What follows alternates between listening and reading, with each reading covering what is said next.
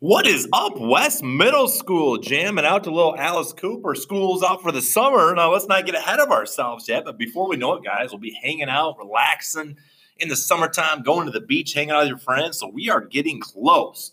But we today are going to continue our podcast series on the Sahara Desert.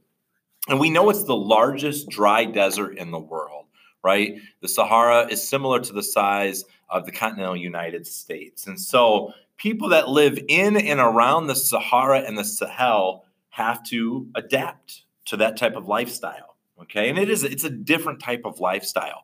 You know, here in the United States, a lot of people for jobs, work for a business or work in a factory or have a sales job. But the life for people in and around the Sahara is much different because there's not a whole lot of industry and business. And so as a result, about a third, about 33% of the people who live in the desert are nomads. What that means is they're constantly moving around. They're living off the land, and they're constantly looking for ways in which they can make some money or trade. Okay, one of the things that they're doing oftentimes is they are traveling around with their animals. So it's very common for certain groups of people in and around the Sahel and the Sahara to travel with animals, such as camels, goats, cattle, sheep.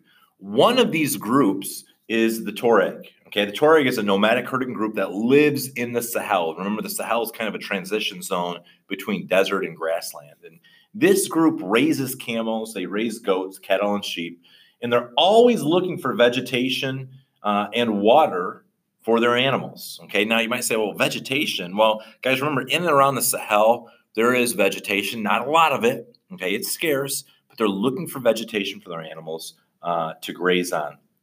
One of the things they really have to protect themselves from is the sun.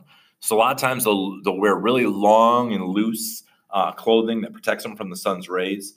And as you can imagine, since these conditions are so harsh, the Tuareg typically lives in groups of 100 or smaller. Now, they have to be ready to move within an hour or two because there could be things like sandstorms or other dangers that could present themselves. And so they don't have a whole lot of possessions. Everything that they carry can fit on a camel. And when they get to these different trading towns, they're oftentimes looking to trade, looking to barter. And that's how they make their living. Now, one of the things that they have found that can make their life easier is technology. So they're usually going to be containing or traveling with smaller, lightweight containers, either metal or plastic. Believe it or not, they have satellite phones and in some cases cell phones. And as time has went on, some of them even travel in trucks, or vehicles in and around the desert. And so, as you can imagine, it's a difficult lifestyle, but there's a certain group that kind of wanders in and around the Sahel, and they do it as a way of trading. You might say, well, why don't they just leave? Well, they probably don't have the resources or the means to do that. Guys, thanks for tuning in. We'll see you later. Have a good one.